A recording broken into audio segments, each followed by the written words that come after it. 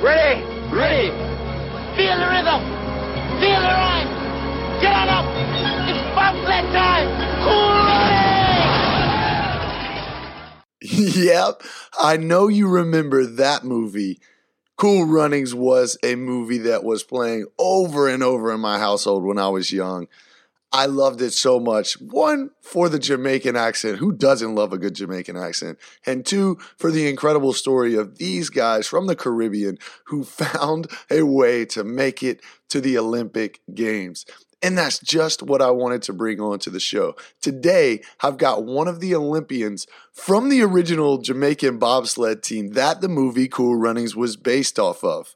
This is Devin Harris. Devin was one of the captains of the Jamaican bobsled team in Calgary in 1988, France in 1992, and Japan in 1998. The guy has figured out to take himself from Olympic Gardens, a small village in Jamaica, to the Olympic Games. It's actually the name of one of his TED Talks that you can find very easily on YouTube or anywhere on the web. He's got a story of triumph, and I want you to see why he believes that people foolishly believe that their past is an accurate predictor of their future. He wants to destroy that belief system, and he tells you just why in this excellent conversation that we have. So without any further ado, let's get to the show. I bring to you today on Creating Space one of the Cool Runnings legends. This is Mr. Devin Harris.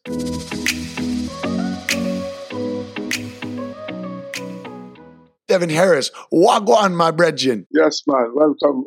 Thank you, Wes. Thank you for having me on. Wagwan. Everything good? Yeah, everything is great. If I could go back in time, Devin, and tell my 11, 12-year-old self that I'll be having a conversation with one of the individuals from Cool Runnings, the amount of times that I watched that movie and was inspired by all of the athletes in that movie, I mean, this is really a come to greatness moment for myself to be able to sit across from you and talk about how you discovered your greatness.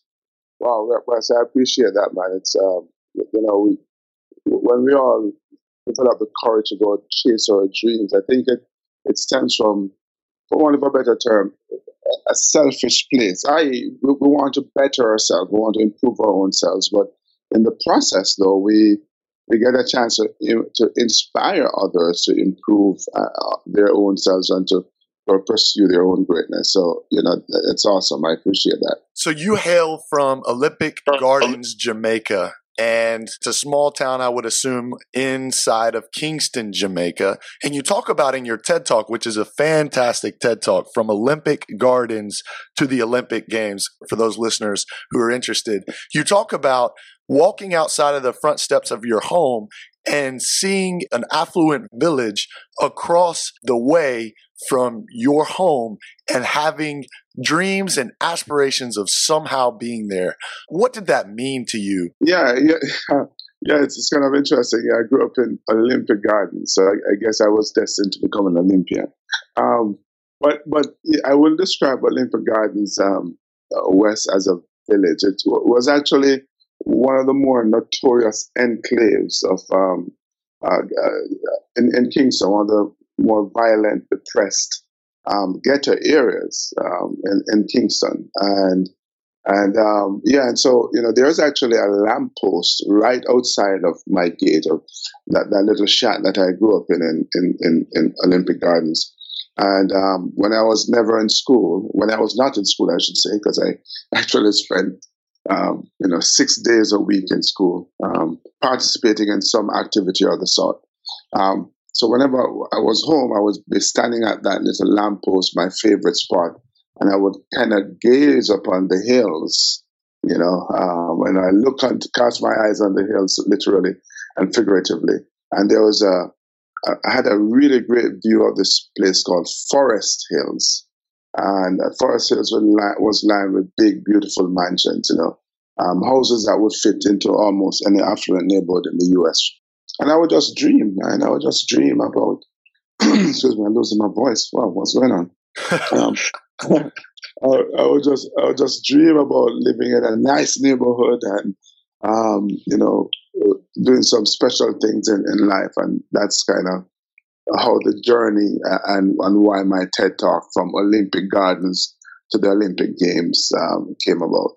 You've always been a visionary to me. You've always had a desire for more. And in your TED Talk, you talk that people foolishly believe that their past is an accurate predictor of their future. So my question to you is, what is the word visionary? What does it mean to you? Yeah, so it is true though that, so many of us spend our lives thinking that our circumstances and our past will dictate how our future will unfold. And it's one of those things that I grappled with many of the guys that I grew up with in Olympic Gardens. And honestly, I kind of had to separate myself from them as a teenager. I'm like, listen, we're not friends anymore because their prospects, the prospects that they saw for themselves was truly grim, Wes. They just didn't see themselves progressing beyond Olympic Gardens. And, me standing at that lamppost and looking up on Forest Hill is such an amazing metaphor for life. And I obviously didn't realize it then, but as I stood there in the abject poverty and the really grim situation, there was nothing in that environment that suggests that there could be success.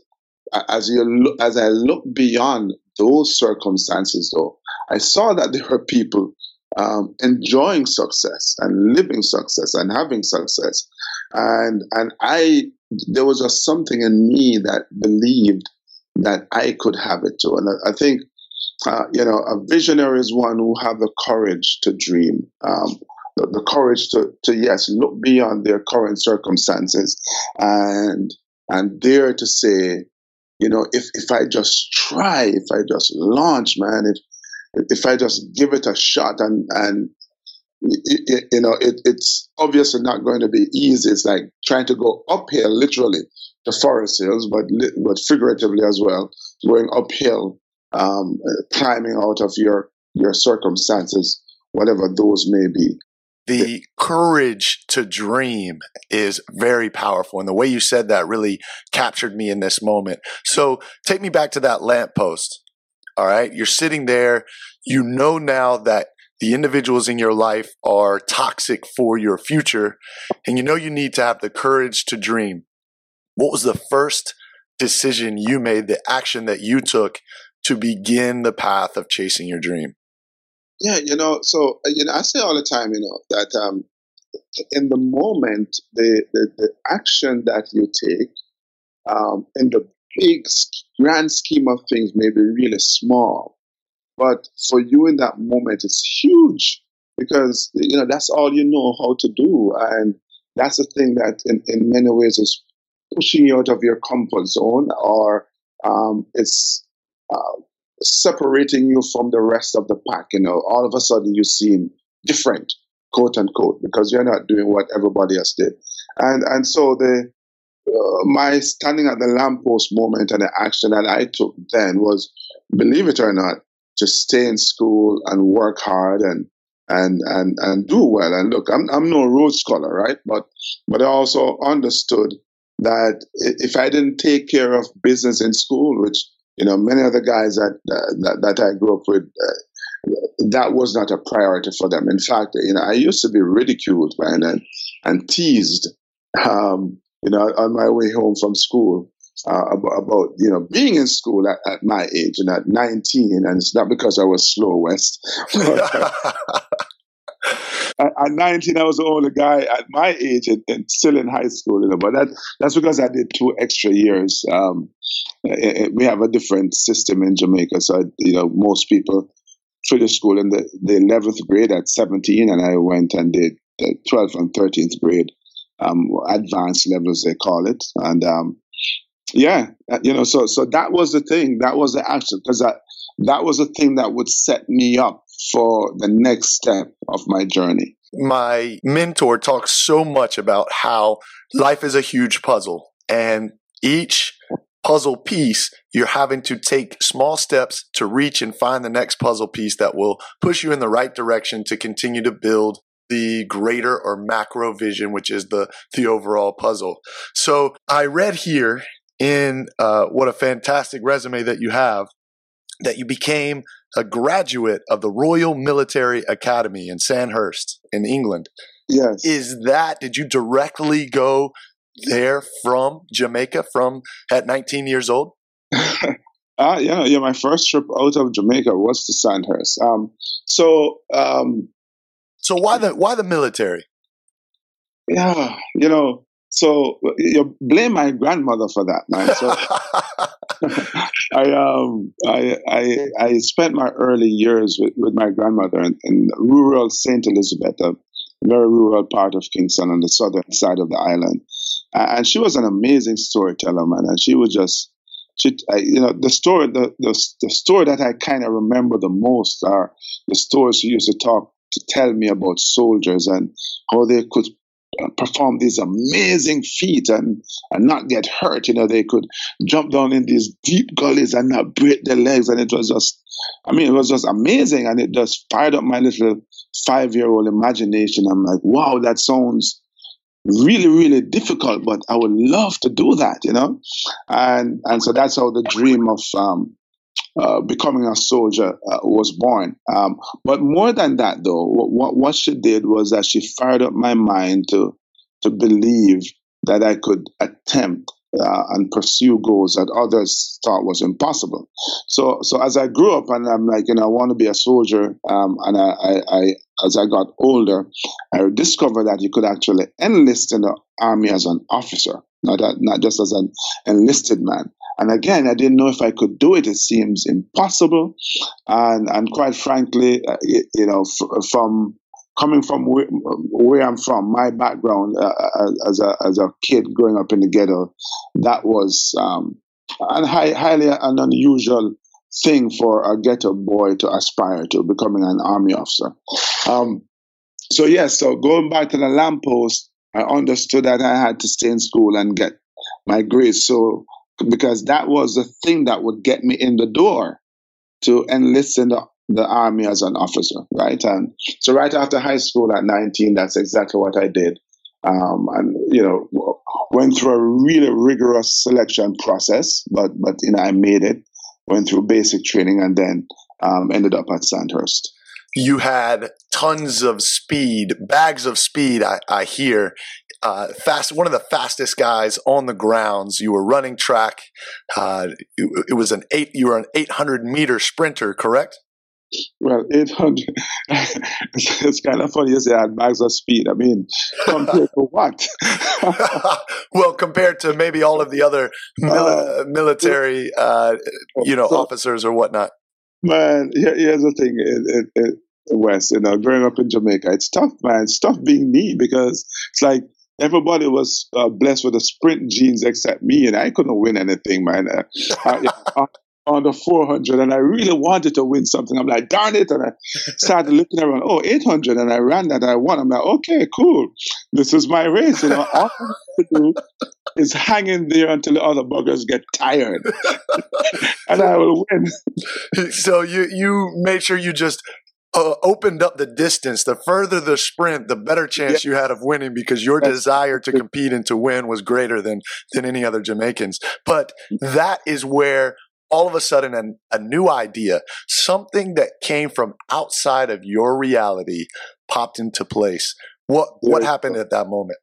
Yeah, so it's interesting because, one of the things I talk about these days is keep on pushing. And it's about going through the process, right? And embracing this idea that as human beings, we are designed for continuous growth.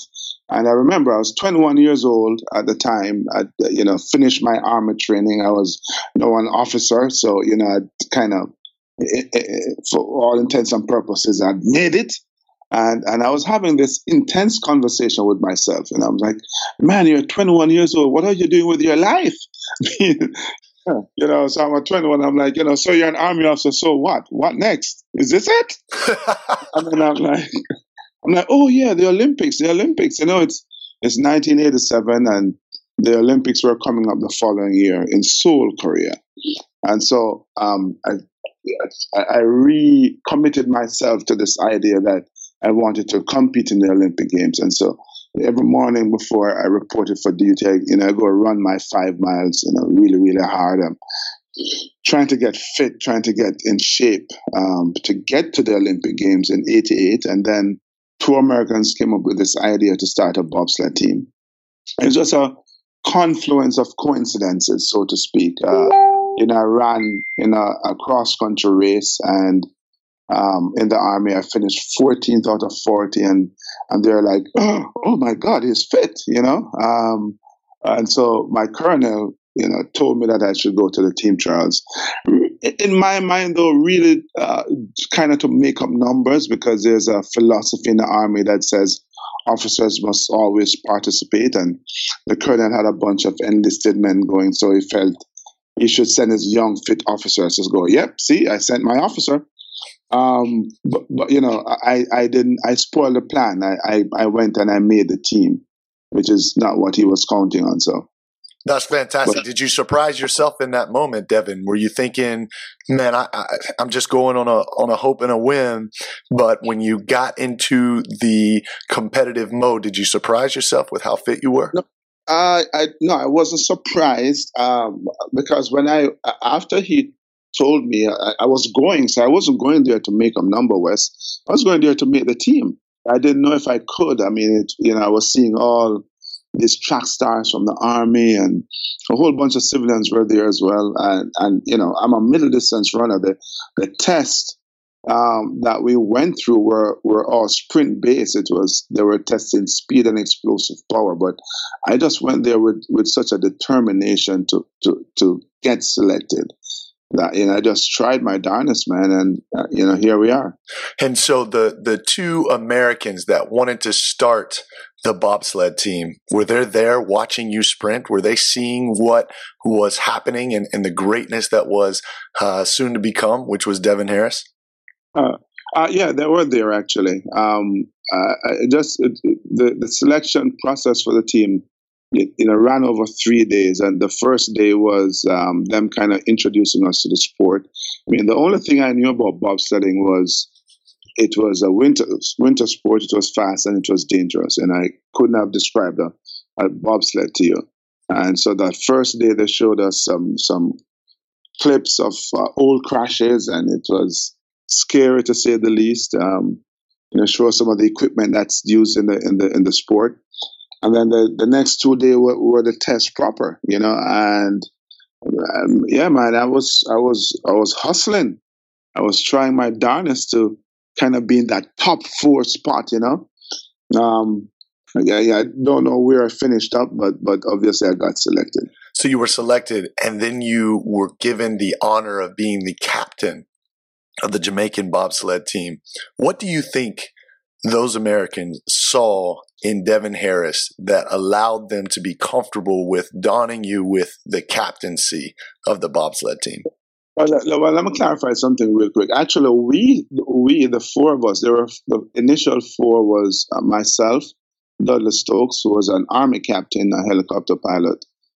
Samuel Clayton was a railway engineer, the only civilian on the team at the time. And Michael White, he was a private in the Army. He was a radio operator and the fastest guy on the team. So we actually selected a captaincy among ourselves, but the very first captain was Dudley Stokes.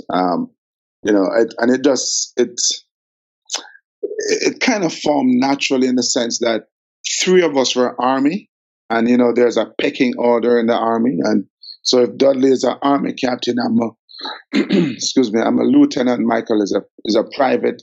On a newly formed team, neither the private nor the lieutenant is going to get the leadership over the captain.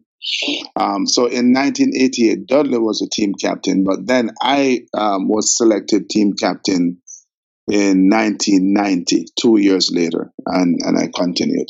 So you've been given this grand responsibility of being the leader of the Jamaican bobsled team now for France 92 and Japan 98. a lot of people are afraid of taking responsibility for their lives or having the gall and the gumption to lead not just others, but to lead themselves. Mm-hmm. So how can individuals who may be afraid of chasing their dreams, what did being a captain of that team teach you about taking the responsibility for your own life? You know, I like to put myself in a place where, you know, you almost have to succeed, right? It's like sink or swim kind of thing. And being the captain of the team, meant that I had to lead by example, and so it meant, working as hard as I could. One of the things I recognize or I've come to recognize is that when you're the captain, when you're the leader of a team, let's start there. A lot of people feel that, boy, I have to be the best on the team, and I don't believe that. I think you have to be your best, and I say all the time that I've been a captain or a leader on a sports team. I've been a leader in the military, and I'm under no illusion that I was the most talented athlete on the team or the most skilled soldier in my unit, but I was a leader nonetheless, because my men, my teammates, they knew I would always give of my best, and it would always be at a high level. So as a leader, and I learned this from in the army, and also, of course, being on the team, that you have to be competent. And so you're absolutely right, Wes. It's taking responsibility for your own life. And if I could go back to my keep on pushing message, understanding that you have to embrace, you have to have a passion for personal development. You have to be constantly working on honing and developing your skills so that you can be a person of value. That's what leaders are, really. They're people of value, and you can't pass on value to someone else if you yourself are not a person of value. You talk about in your Keep On Pushing message that you want to help people avoid the victim mentality or a victim mindset. So how do people realize or recognize that they have a victim mindset, and how can you help them change that victim mindset? The victim mindset is really an acquired or learned personality trait, which a person tends to regard him or herself as a victim, as a casualty of the negative actions of others, or of life itself, right? And then they tend to behave as if this is the case, that they're a real victim, they're real casualties of life, even in the absence of clear evidence that this is the case, right? And sometimes, who doesn't have bad experiences? Who doesn't have, trials and tribulations? But when you personalize those things and are unable to, or choose not to see beyond that and see that you can actually surmount that, yes, you do take on this victim mindset. And so, we're talking about, responsibility earlier, personal responsibility. And, I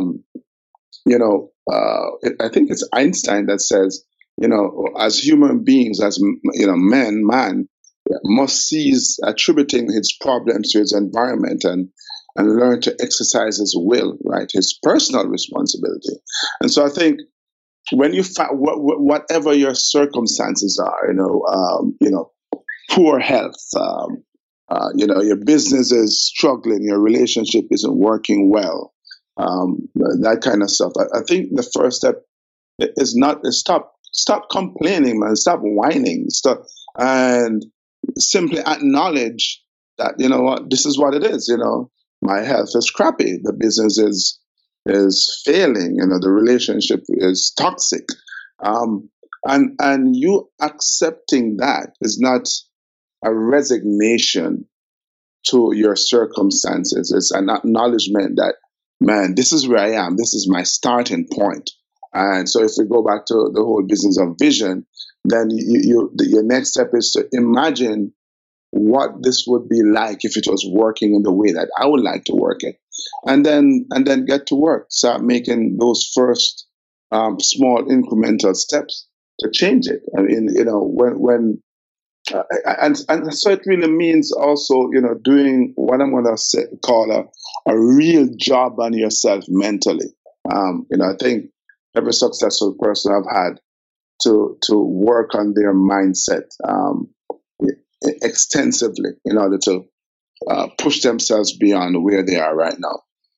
Your passion and your desire to continue to develop yourself personally has been what has put you in the place that you are today, to be a natural born leader and to lead people out of their own darkness. But I'm sure when you talk about exercising your own will, I'm sure you've had to do that in a multitude of times. Devin, if you could reach back and give me an example of one of the hardest things you've had to push through in your life to date. Yeah, it may very well be. The thing that jumps at me is my basic training in the Army back in Jamaica, and so first of all, they kind of, the Army, it does that. It breaks you down, man. They break you down. And then they supposedly build you back up, right? But physically it was intense. It was incredibly difficult. You're talking about incredibly long days that start around 4 a.m. and end about 2 a.m. So you're and with so little break in between at the very beginning. And the worst part about this, Wes, is the training depot is up in the mountains overlooking Kingston. It's a beautiful view. Oh my God, breathtaking, right? It's really supposed to be a place where you're on vacation and chilling and kicking back, right? And so there's this juxtaposition between this amazing view of Kingston Harbor and this hell that you're living in as you're going through basic training. And then I think part of the thing that made it so difficult for me was the pressure that I had put on myself to do exceptionally well. I mean, it wasn't a smart thing. I know now, but that's how intense I was back then, and understanding that this was really my shot out of Olympic Gardens. This was my opportunity not to go back to that lamppost and stand there dreaming. So that made it really, really, really difficult. And the fact that this was the first hurdle, it was a major hurdle, but this was one I needed to cross in order to get to Sandhurst, which was the next important step. So yeah, basic training was one of the most difficult things that I've had to overcome. It's a great story, and I believe wholeheartedly that action breeds confidence. So when you step outside of yourself and take action towards your goals, you will slowly build the confidence of being able to overcome adversity and go through the process, and you'll build that self-confidence that you need to take you into the next step of the journey.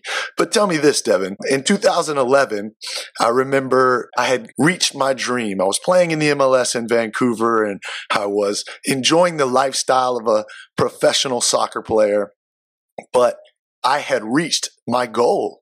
And there was a part of me who was so unhappy because I had finished the race, so to speak, and I didn't have the ability or force myself to redirect my vision to something new and something higher. I thought I had made it. So there are some times where you can reach your dreams or things that you have aspired to and then lose the desire to keep it because you haven't refocused your dreams.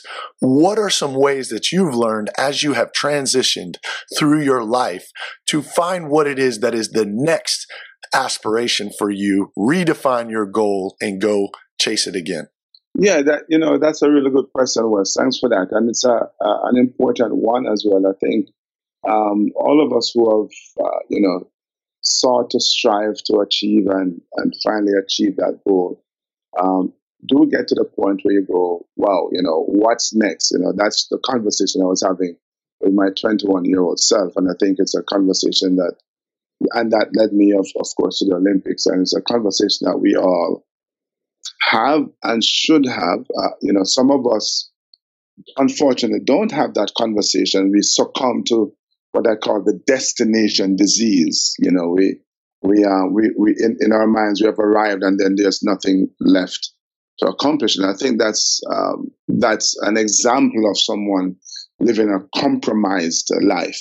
I think you have to be, a pusher. You have to keep going.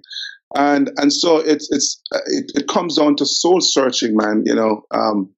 The Bible says, seek and ye shall find. And it didn't say seek one time and you will find it. It just says seek. And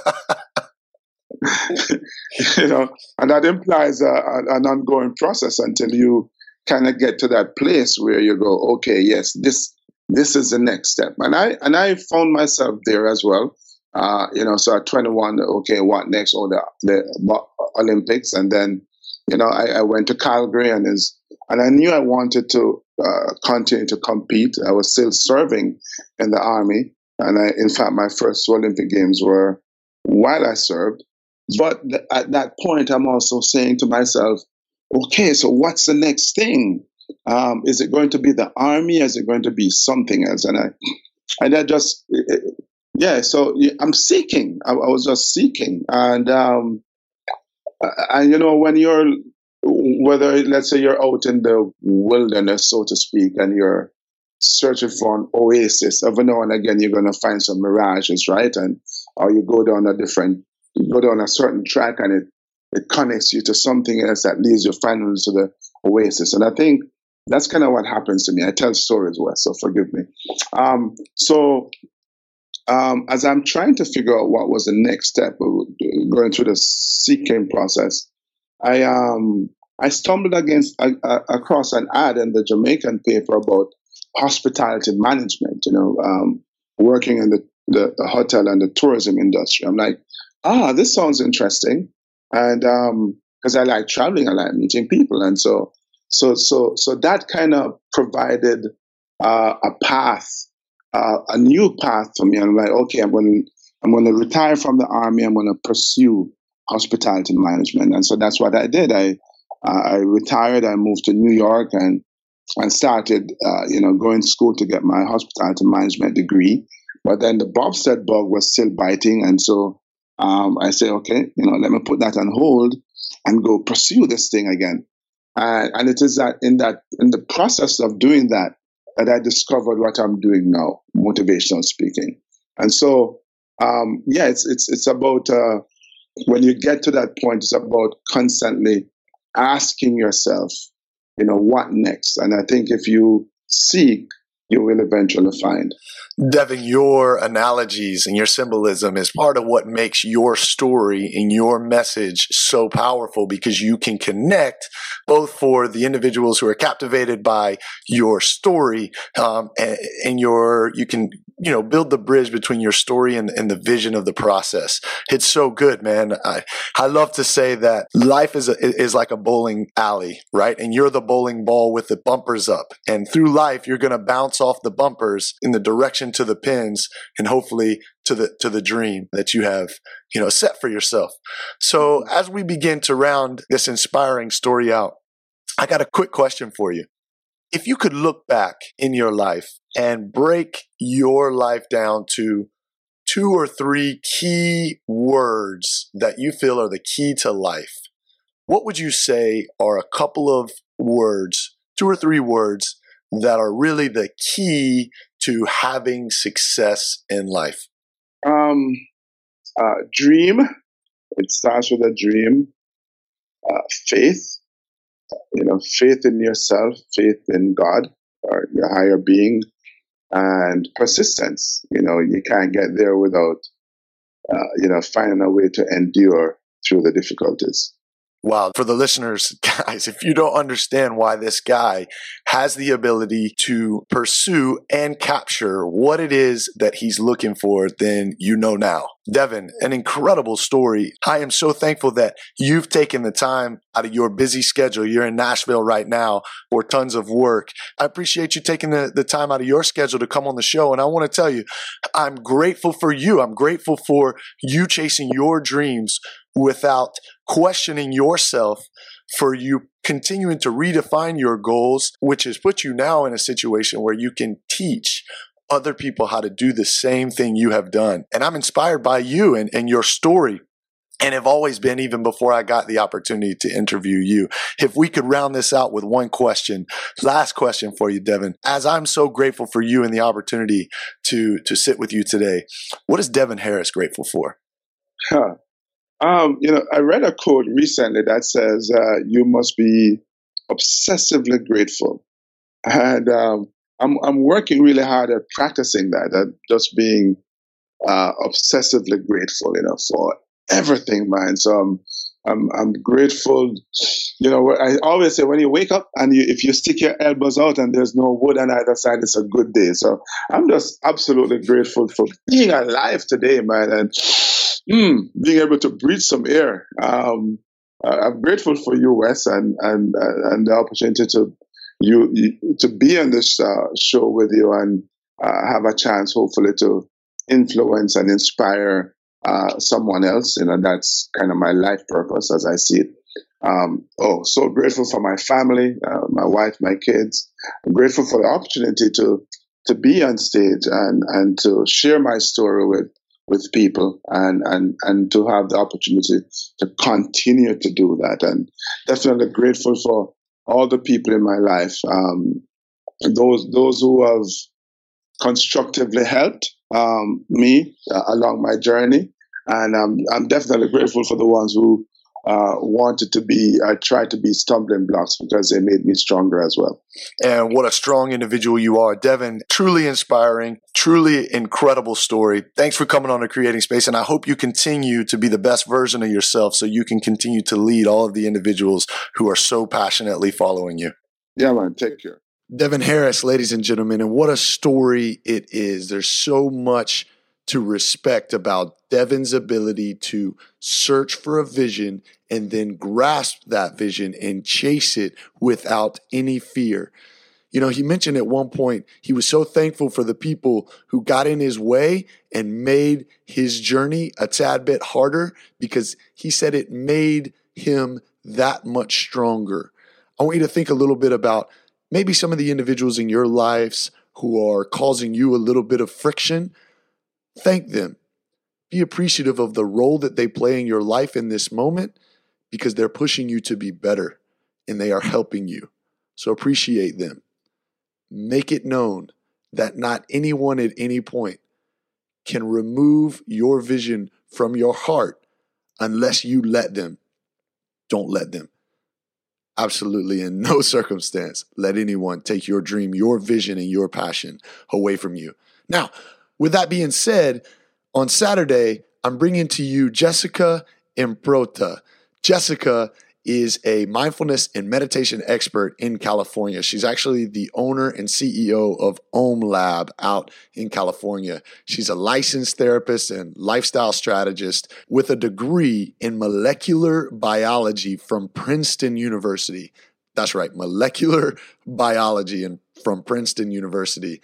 She's been all over the place. She's done a lot of things and done a lot of things well, but she's found her sweet spot and her passion in mindfulness and meditation. And what Jessica Improta is going to teach us is how to find the gap and how to pause in your life and use it to your advantage using mindfulness, using meditation. It's going to be an excellent follow-up to this podcast, one that teaches you how to force your way through and chase your dreams unabashedly. Then we bring Jessica in to teach you how to balance all of that ambition, all of that desire with a little bit of pause, a little bit of meditation, and a little bit of mindfulness, teaching you how to be gentle with yourself at the right times. So share this podcast. Make sure to continue to comment, rate, and review. And make sure you hit me on social media. Let me know what you're thinking of the podcast.